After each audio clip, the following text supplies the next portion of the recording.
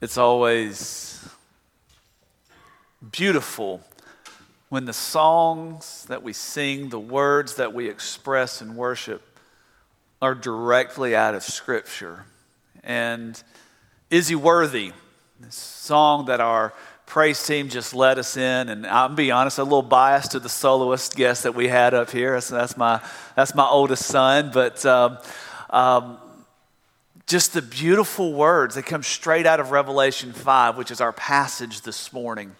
And as you're turning in your Bible or checking in your online app or whatever you're using for Scripture, if you're streaming with us and you don't have a Bible, you'll know if you've been with us in audience, I've mentioned this quite often.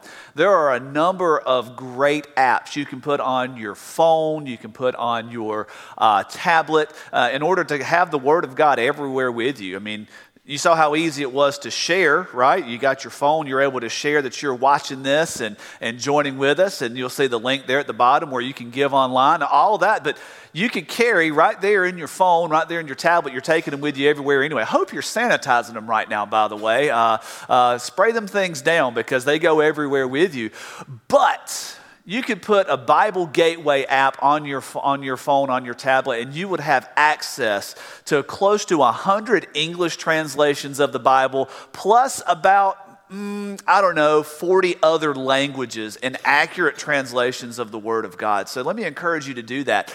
But as you turn to Revelation chapter 5 or scroll or look, let me ask you a question. And it's a question that is a little unsettling. This past week, you might have seen that a number of celebrities spliced together a video singing John Lennon's famous hit from the late 70s, early 80s, Imagine There's No Heaven. There's really not hard if you try, and I don't know all the words. It's not one of my favorite songs. It's actually a terrifying song if you listen to it. Because what we have to ask ourselves is, if this is true, if all of this nothingness is all that's left, then what hope do we have? So now we come as a church to ask another question. What if there was no Jesus? Imagine with me just for 1 second that there was no Christ. There was no Son of God. There was no Lamb that was slain. There was no Prince of Peace. And see, in a day when you, like me, have seen headline after headline, social media post after social media post, with all of the fear and anxiety and worry that's going on in our world, is that not the most terrifying question I could ask you this morning? Consider a world with no Jesus. Where would you turn for hope? Where would you right now turn for peace? Where would you turn for an understanding of who God is? Jesus said, I am the way, I am the truth, and I am the life. No one gets to God as the Father except through me. With no Jesus, there's no access to the fullness of God. And that's what brings us into the book of Revelation. That's what brings us into Revelation chapter 5. Last week we were in chapter 4 looking at how worthy our God is, but now we're looking at the worthiness of Christ. And so if you are sitting there, you know, a lot of times in services I ask you to stand, and you might feel awkward standing at home, but we're in the presence of God and we're reading His Word. So if you're able, please stand as we read the Word of God online together now. It says this, starting in verse 1 of Revelation chapter 5. Then I saw in the right hand of the one seated on the throne a scroll with writing on both sides, sealed with 7 seals. I also saw a mighty angel proclaiming with a loud voice, "Who is worthy to open the scroll and break its seals?" But no one in heaven or on earth or under the earth was able to open the scroll or even to look in it. I wept and I wept because no one was found worthy to open the scroll or even to look in it. And one of the elders said to me, "Do not weep. Look, The Lion from the tribe of Judah, the Root of David, has conquered so that he is able to open the scroll and its 7 seals. And I saw one like a slaughtered lamb standing in the midst of the throne, and the 4 living creatures and among the elders. And he had 7 horns and 7 eyes, which are the 7 spirits of God sent into all the earth. And he went and he took the scroll out of the right hand of the one seated on the throne.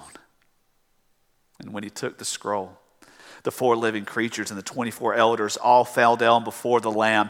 Each one had a harp and golden bowls filled with the incense, which were the prayers of the saints. And they sang a new song. You are worthy to take the scroll and to open its seals, because you were slaughtered and you purchased people for God by your blood from every tribe and language and people and nation. And you made them a kingdom and priests to our God, and they will reign on the earth. And I looked, and I heard the voice of many angels around the throne, and also of the living creatures and the elders, and their number was countless, thousands plus thousands of thousands. And they said with a loud voice, worthy is the Lamb who was slaughtered to receive power and riches and wisdom and strength and honor and glory and blessing. And I heard every creature in heaven, on earth and under the earth, on sea and everything in them say, blessing and honor and glory and power be to the one seated on the throne and to the Lamb forever and ever. And the 4 living creatures said, amen. The elders fell down and worshiped. Let's pray together. God, I don't even know how anything I could say right now would add any value or worth or understanding to what we just read. You alone, Jesus, are worthy. You alone, Jesus, have accomplished all that God said you would accomplish, all that you deemed worthy, acceptable for us to come into you and be part of you. You did it. And who are we to enter into your throne room? Except, Lord Jesus, you purchased us with your own blood. Help us to know you. Help us to place our eyes, our hope, our trust on you. Because, Lord, right now, as a nation, as a church, as a civilization on this world, we need you more than ever. Lord, we love you. And we ask all this in the name of Christ Jesus, our Savior, our Sustainer, our Lord, the victorious Lamb. Amen. You may be seated. Even if you're at home, you can go ahead and have a seat right where you are. This passage of Scripture speaks volumes to the beauty of who God is and what has happened in all of history. We get into Revelation chapter 5, and we're in the second scene of the throne room of God. See, last week we looked at God seated on the throne, and we kind of panned out from the center of the throne to see all of the beautiful expanse of his throne room and what it means to be in the presence of the living God. And here in chapter 4, we see 4 more pictures. If you've got your outline, we posted it online. I hope you were able to download it or print it out or however you want to use it. You see at the very top, you've got a section, Discovering Truth in the Text. That's going to help us see 4 pictures that are presented by John in this vision that Jesus gives him of the throne room of heaven. And then we're going to come down and we're going to apply that to our heart, because it's out of the overflow of the heart that the mouth speaks. It's out of the overflow of the heart that we deal with anxiety and fear and all of everything that's going on in the world around us, because it's in the heart that Jesus says, I'm coming and I'm going to reside there because you're getting a new heart. You're being transformed. And here in this passage of Scripture, we see 4 pictures extra, a development in the throne room of God. And the first picture shows us the scroll and the one and the unworthy. This vision that John gives is quite unsettling. This vision that John gives is what you and I would have if there was no Jesus. Notice he says, I saw in the right hand of the one seated on the throne. This is God. We found last week in Romans, I keep saying Romans, please forgive me for that. In Revelation chapter 5, we see in this passage, we see God on the throne, and the elders and the angels are there proclaiming his glory and his mercy and his power and the beauty of who he is. And we get into this verse of scripture and we see that he's holding out a scroll. He's holding out a book, something that's been written on. See, this is not foreign for dignitaries in this day. This would be the royal edict. This is what's being put forward, a pronouncement for his people. And it says there that he was sitting on the throne and he had a scroll that was written on both sides and sealed with 7 seals. Now, if you've ever gone to school, you'll know that usually when you write and you get to the bottom of the piece of paper, you flip it over and write on the back side of the paper. I hate doing that, because my handwriting is terrible. Anybody that's seen my handwriting will vouch for the fact that I could be a doctor and write a prescription and not have to write it in Latin. You're not going to be able to read it anyway. I hate writing on the back of a piece of paper because I use pen. And because my handwriting's so terrible, I have to use a super fine point pen. Otherwise, I won't be able to read what I've written. And that's bad if you can't read what you've written. But because I use such an ultra fine point pen, if I write on the back, it bleeds through and I can't see what's written. So I hate writing on the back of a piece of paper. But see, in the first century, on these scrolls, what we have is the way the scrolls were made. You only wrote on the front of the page because of the way the papyrus was laid out in the scroll. If you wrote on the back, it would be like taking your piece of paper and laying it on asphalt and trying to write something legible. It's so bumpy and so craggly, you can't actually do it. But notice that it says that this scroll had writing on both sides because what God had in his hand was so important that one piece of paper couldn't hold it. Furthermore, it says that it was sealed not just once, but 7 times. Now, I don't know what the seals would have looked like. It could have been a band around it. If you've got 7 on there, that's probably, it's believed that it could have been the signet wax rings sealing that would be used by dignitaries of that time, where you impress your signet ring into the wax to show that this was truly from you when you sealed it. Either way, what we know is that this message was so valuable that it wasn't just sealed 1 time or 2 times or 3 times, but 7 times. It's the fullness of God's pronouncement to the world. We have this scroll presented, but then they start looking around and ask the question, who can approach God and take that scroll? Who in their right mind believes that they are able to march right up to the throne of God and say, I'll open that for you? It says that there was no one found worthy. Not one of the 24 elders. And if you, like I believe, that the 24 elders are representative of the 12 apostles plus the 12 tribes of Judah, or 12 tribes of Israel, surely one of those people would be worthy of seeing what God had. After all, God had given his word to most of these people before anyway, right? But it says there in the passage of Scripture that the angel proclaimed, who is worthy? And verse 3 says, but no one in heaven or on earth was found worthy. You want to know what it's like to have no Jesus in history? It's to have no one who is worthy. No one who is worthy to appear before God. In John, it says here, verse 4, that he wept and wept because no one was worthy. John is so emotionally involved and attached into what's happening. So that's what worship does. When we worship, we have some emotional engagement. That's why it's natural to woohoo, shout, woohoo, amen, whatever. It's natural to raise your hand. It's natural to want to clap your hands. It's natural to feel something within you when you worship. And here's John in this big picture of the worship of God, and everything's going great. It's like the height of the church service, and God says, here's my word, and nobody can do it. And John just weeps. And this isn't just this little bit of melancholy. This is guttural sadness. It says he weeps and weeps. He's using a linguistic device here where he is repeating to show the emphasis of how this has affected him. There was no one worthy. No one. You've got this word of God and nobody can even look at it. You've got this pronouncement from Almighty Creator of everything, who made us in his image, and not one being on earth or in heaven or under the earth can even look at it.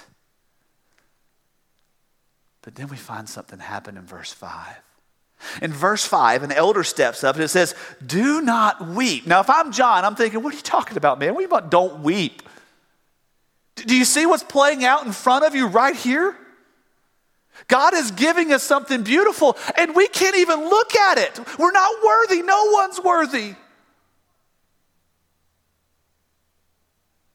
And he says, but don't weep. Look, behold, the Lion from the tribe of Judah, the Root of David, has conquered. See, the picture shifts from a scroll with one who is unworthy, but we have to the entrance of the Lamb, the one who is worthy. The only one who is worthy, not one of many that could possibly do it. It said no one was found in heaven or on earth, but then here comes the Lamb and he says, do not weep. Look, the Lion from the tribe of Judah, the Root of David, has conquered so that he is able. Man, you want a statement for today, what's going on in the world today, what's happening in your life today, what's happening at your work site today, what's happening in government offices now, what's happening in hospitals all across this world? He is able. Period. He is able. Why is he able? Because he's the one who's worthy. He's the one who's worthy. He is the Lion of Judah. See, over in the book of Genesis, chapter 49, you can mark this down in the margin there on your outline. It says, Judah, this is when Jacob, Israel, is giving blessing to his sons. And it says, Judah is a young lion. My son, you shall return from the kill. He crouches, he lies down like a lion or a lioness. Who dares to rouse him? The scepter will not depart from Judah. He is proclaiming that there is one coming from the tribe of Judah that will be the Lion of all lions, that will be the victor of all victors, that will hold. It says his scepter will not pass. But then he goes on and says the Root of David. David, the Davidic king that was the promised one, the youngest son of Jesse. It says in Isaiah chapter 11, verse 1 and 2, it says, a shoot will grow from the stump of Jesse. A branch from his roots will bear fruit. And the Spirit of the Lord will rest on him, a spirit of wisdom and of understanding, a spirit of counsel and strength, a spirit of knowledge and the fear of the Lord. Isaiah is pointing forward to a day when David's kingdom's been cut off, that there will be one that will sit on his throne forever, just like God promised in 2 Samuel chapter 7, verse 16. The Root of Jesse, the Root of David. David was the son of Jesse, and Jesus comes from that line, and it says that he is the one who has conquered. I love it. I love it. We've got one who is able because he is the one who has conquered. He is able to open the scrolls.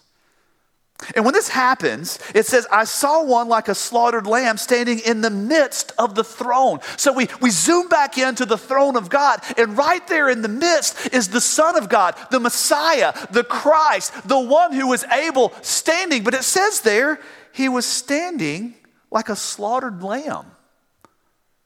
Wait, elder, I thought you said it was the Lion of Judah. What's this lamb business? Christ Jesus is worthy because he was the slaughtered Lamb of God given for you and for me. Given for us. And he goes on and talks about how he had 7 horns and 7 eyes, which are the 7 spirits of God sent into all the earth. And he went and took the scroll. He had the fullness of wisdom. Remember what we've read just a minute ago in Isaiah chapter 11?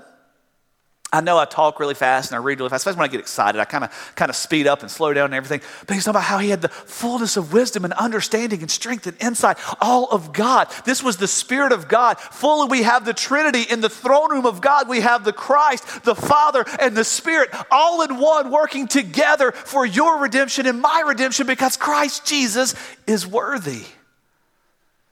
So much so that there's this bold action that it takes there. It says there in verse 7, that he, the slaughtered lamb, went and he took the scroll out of the hand of God.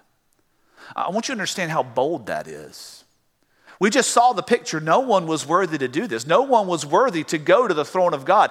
No one. But now Jesus, the slaughtered lamb, marches directly to the throne of God, reaches out. And it says he took. And I know that word took, we might lose it a little bit. I'm going to give you some Greek. So if you're sitting at home, you can add Greek to your resume now. Greek, it is the aorist active indicative. It is a once for all completed action. What that means is that Jesus did this one time and it never had to be done again. He had the fullness of God with him as he reached out, the conqueror, and took the scroll. Why? Because the Lamb was worthy. And then he shifts to this next picture and he talks about how creation exalts the risen Lamb. Look at what he goes on to say. He says, when he took the scroll, the 4 living creatures and the 24 elders fell down before the Lamb. Hang on just one second. I thought God was the only one that could be worshiped. I thought that God was the only one worthy in heaven. But when the Lamb of God, when the Lion of Judah reaches out and grabs the scroll, everything in heaven says, we worship you because you are worthy. And what's God doing? Rejoicing in the glory of his Son. Rejoicing in his presence, rejoicing that the victory is being realized once and for all. He said that each one of the elders, the 24 elders, had a golden bowl filled with incense, which are the prayers of the saints, and they sang a new song. Now I want to be clear what I believe about this prayer of the saints and this incense. It says that when they saw Jesus, they bowed down. When they saw him take the scroll, they bowed down to worship him. We're going to get to their song of praise in just a second. But it says that they're holding this bowl of incense, which are the prayers of the saints. I believe that what is being pictured right here is that Jesus Christ is the fulfillment of every prayer you have ever prayed. It is the fulfillment of every prayer that the Old Testament saints prayed. He is the fulfillment of everything that comes before God. It's in Christ Jesus alone. And there he is in the throne room. And the elders bow down. And they've laid the prayers that have gone up to God, have been carried up, and have been the sweet aroma. See, this incense is this nice sweet aroma, the sweet aroma in the nostril of God. It is fulfilled in Christ Jesus right there. And they start singing, you are worthy to take the scroll. You have done this because you were worthy. Why are you worthy? Because you were slaughtered. Yeah, you were the slaughtered lamb, but why were you slaughtered? Because you purchased us for God. This is a song of redemption. They are exalting the Lamb. They are exalting the Christ because he is the Redeemer, because he is the one that fulfilled the ancient promise of God that one would come to give us a new heart, to instill with us a new life, to fill us with the fullness of all that God had so that we could come to God. It says that you purchased a people for God by your blood.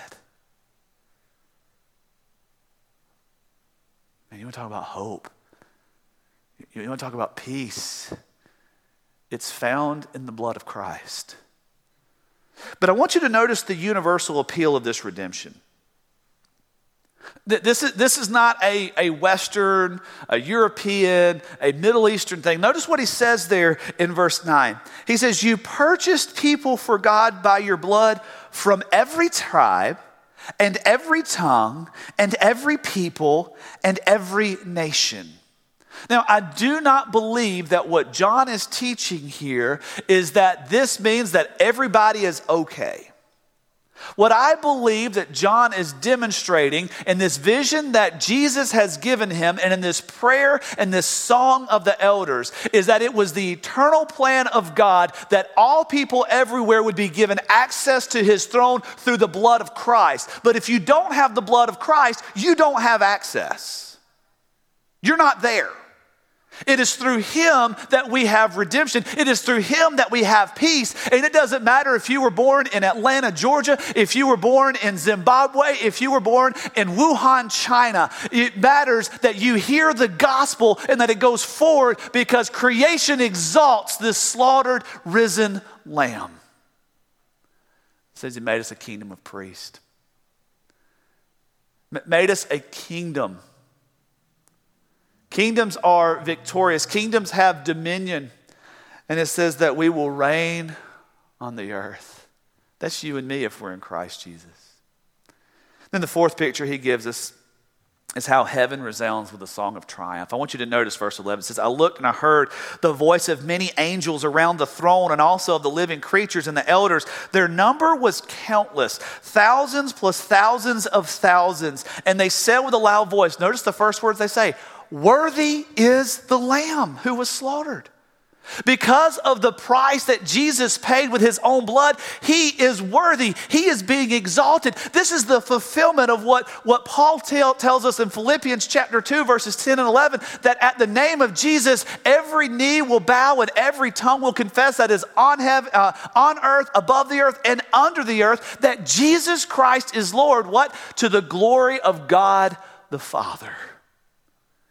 But I want you to notice the beautiful imagery here.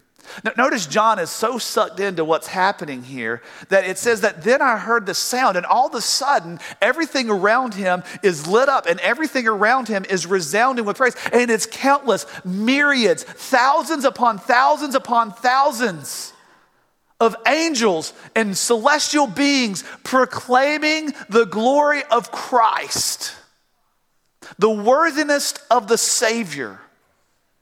And you want to know why that's important? Because this is exactly what the shepherds saw in Luke chapter 2.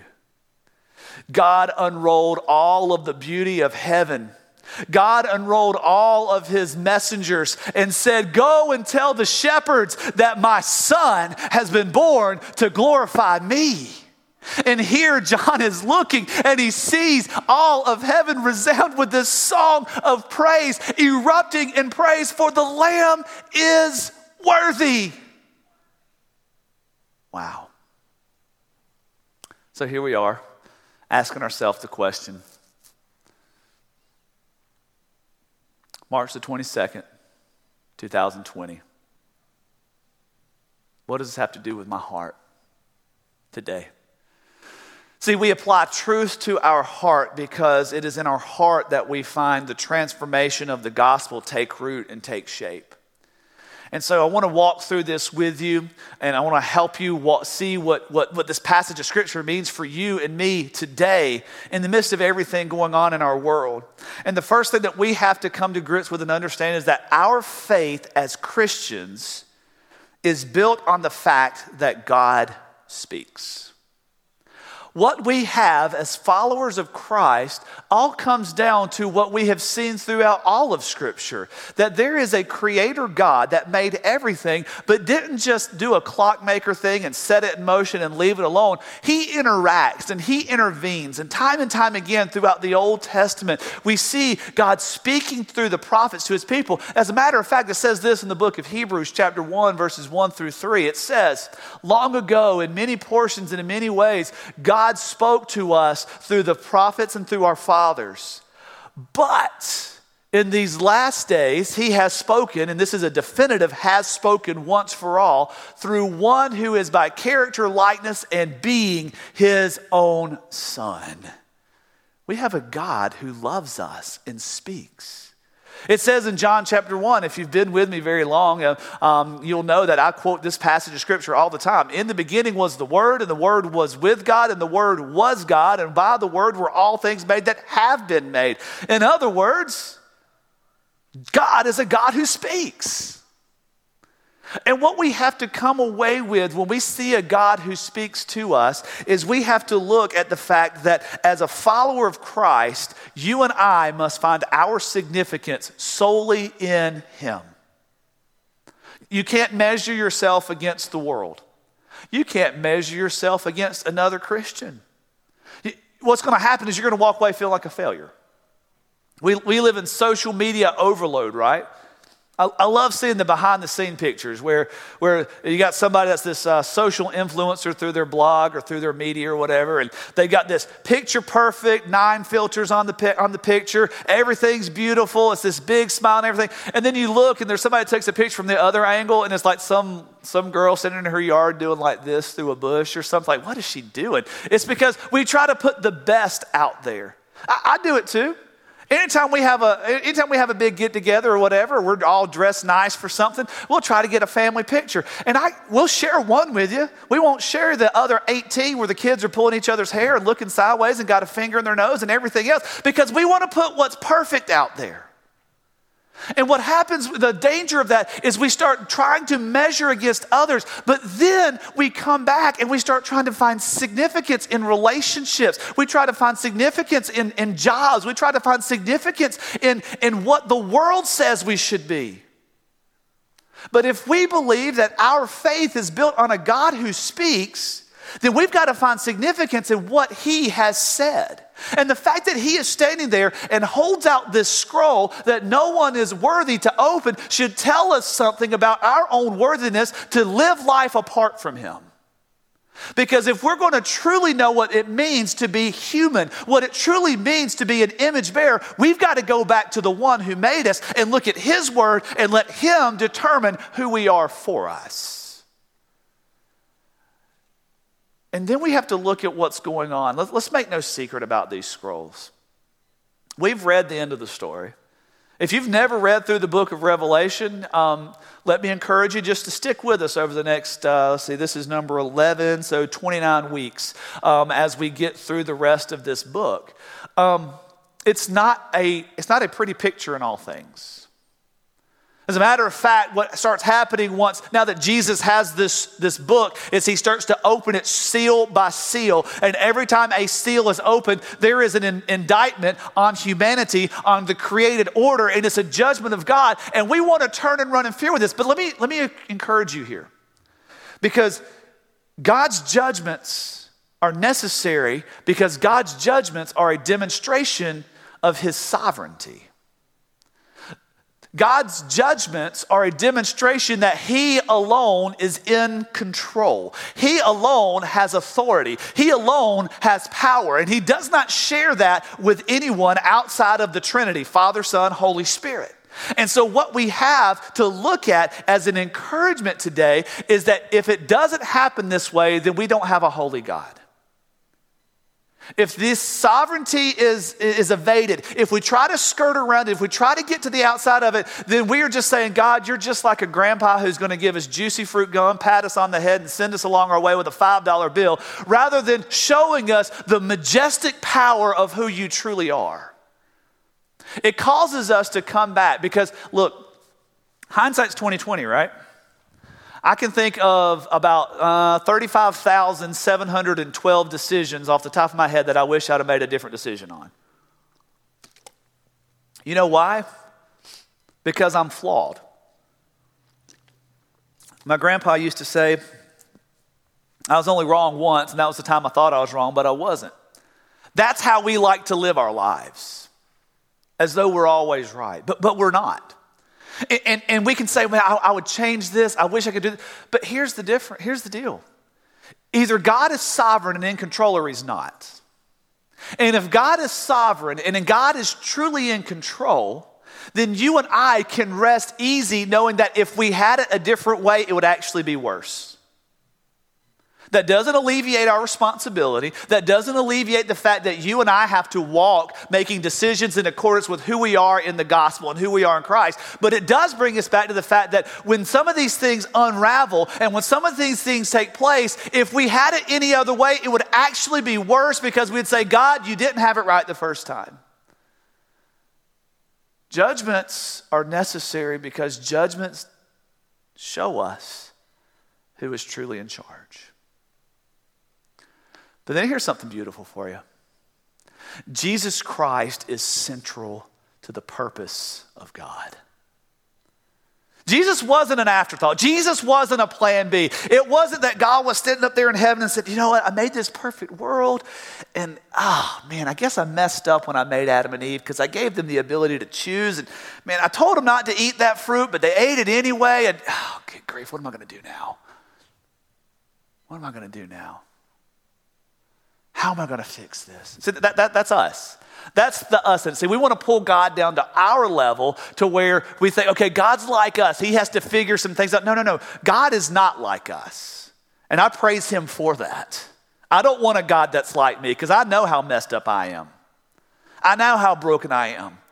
But Jesus Christ, it says in the book of Ephesians chapter 1 that before the foundation of the world, God chose that Christ would be the Redeemer. And here in this passage of Scripture, it says in verse 6, I saw one like a slaughtered lamb standing in the midst of the throne. Not in the midst of the throne room, in the midst of the throne. He puts the cross right central to where God is because Jesus Christ was central to the purpose and plan of God. You don't get there without him. That's why Jesus could say, I am the way, I am the truth, I am the life. You don't get to where you want to go to God as Father without coming to me. Because believe me, all roads will lead you to God. But there's only one road that will lead you to him as Father. There's only one road that will lead you to God as the one who has forgiven you. All the other ones lead you to God as the ultimate judge who will bring down wrath. Period. The Bible makes it explicitly clear that we will all stand before the throne of God and give an account.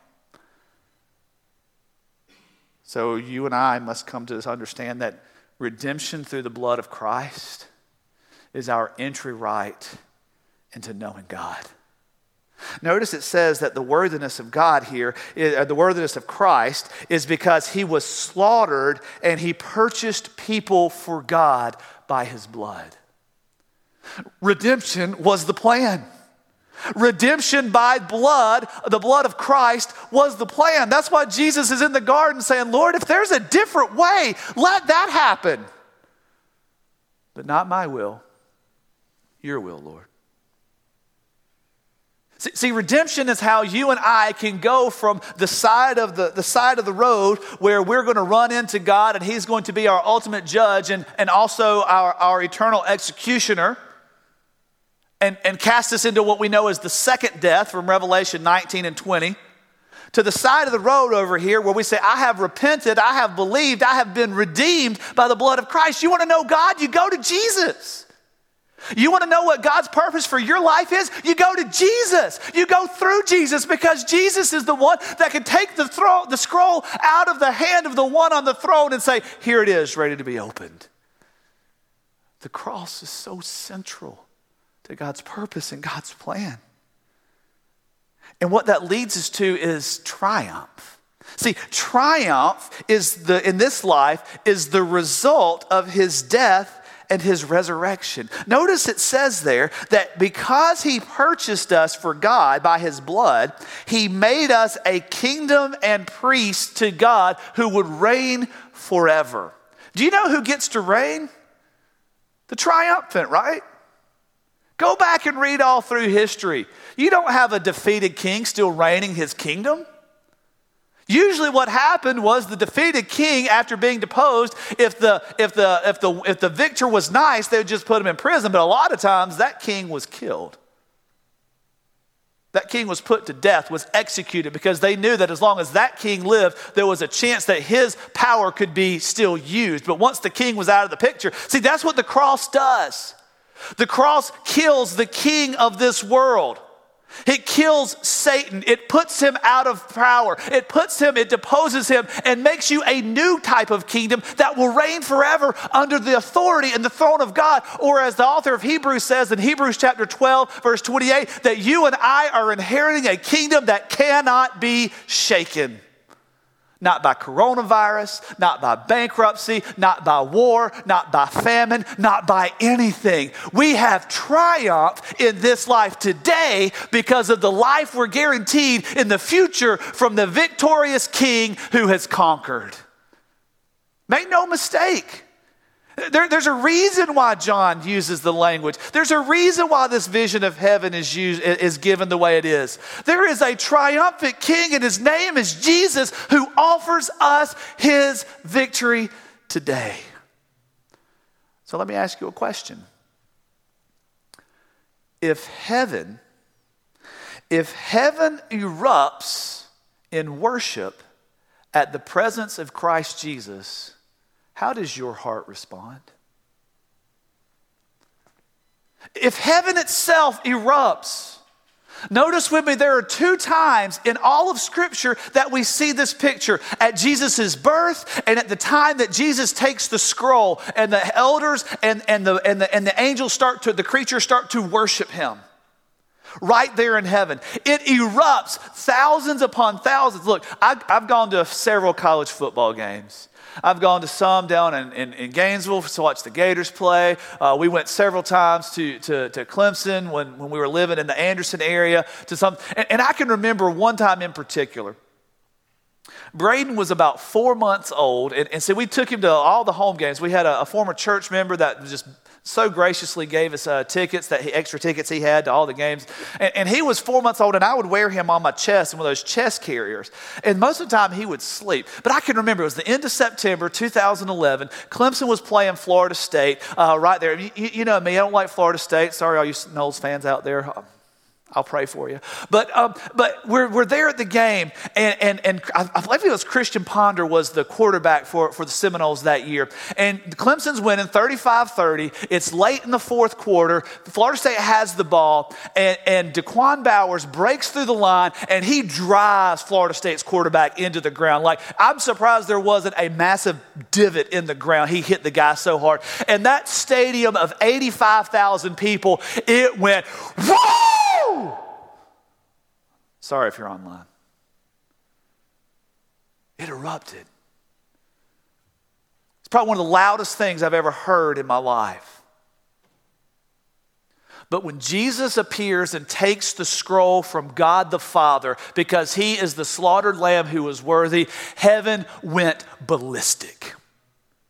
It went louder than anything this world could ever imagine when thousands upon thousands upon thousands upon thousands of the heavenly hosts start proclaiming, "Worthy are you, worthy, worthy, worthy." So how does your heart respond? How does your heart respond to the presence of Christ Jesus? Do you see him as worthy, or do you see him as just another tax on your time? Another good idea, another prop for life. How does your heart respond? And the final question that leads us to here is ultimately this: is he worthy?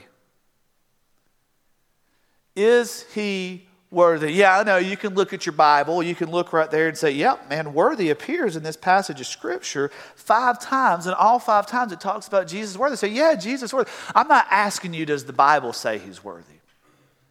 See, Jesus stood there with his disciples in the Gospel of Matthew, and he said, hey, who do people say that I am? Well, some think you're Elijah, some think you're Moses, some think you're John the Baptist back from the dead. And Jesus says, okay, that's great. Who do you say that I am? See, today you're sitting in your living room, disconnected from the gathering. And we pray that God would put an end to this sickness so that we can get together again soon. But it doesn't matter if you're in this sanctuary or if you're sitting at home. The question comes back, is he worthy? Not what's on the page, but what's in your heart. Because if he's truly worthy, nothing else in the world matters except for proclaiming him and making him known. Yeah, you're going to have all the cares in the world. Jesus said, in this world, you're going to have trouble, you're going to have cares, you're going to have all these things. It doesn't take those away. It puts a new focus on them. Is he worthy? Is he worthy of your affection? Is he worthy of your devotion? Is he worthy of your money? Is he worthy of your time? Is he worthy of your marriage? Is he worthy of your children? Is he worthy of everything you have? Because everything God has, it was held out, and Jesus took it as the one who was worthy. So if heaven erupts in worship at his presence, how does your heart respond? Is he worthy?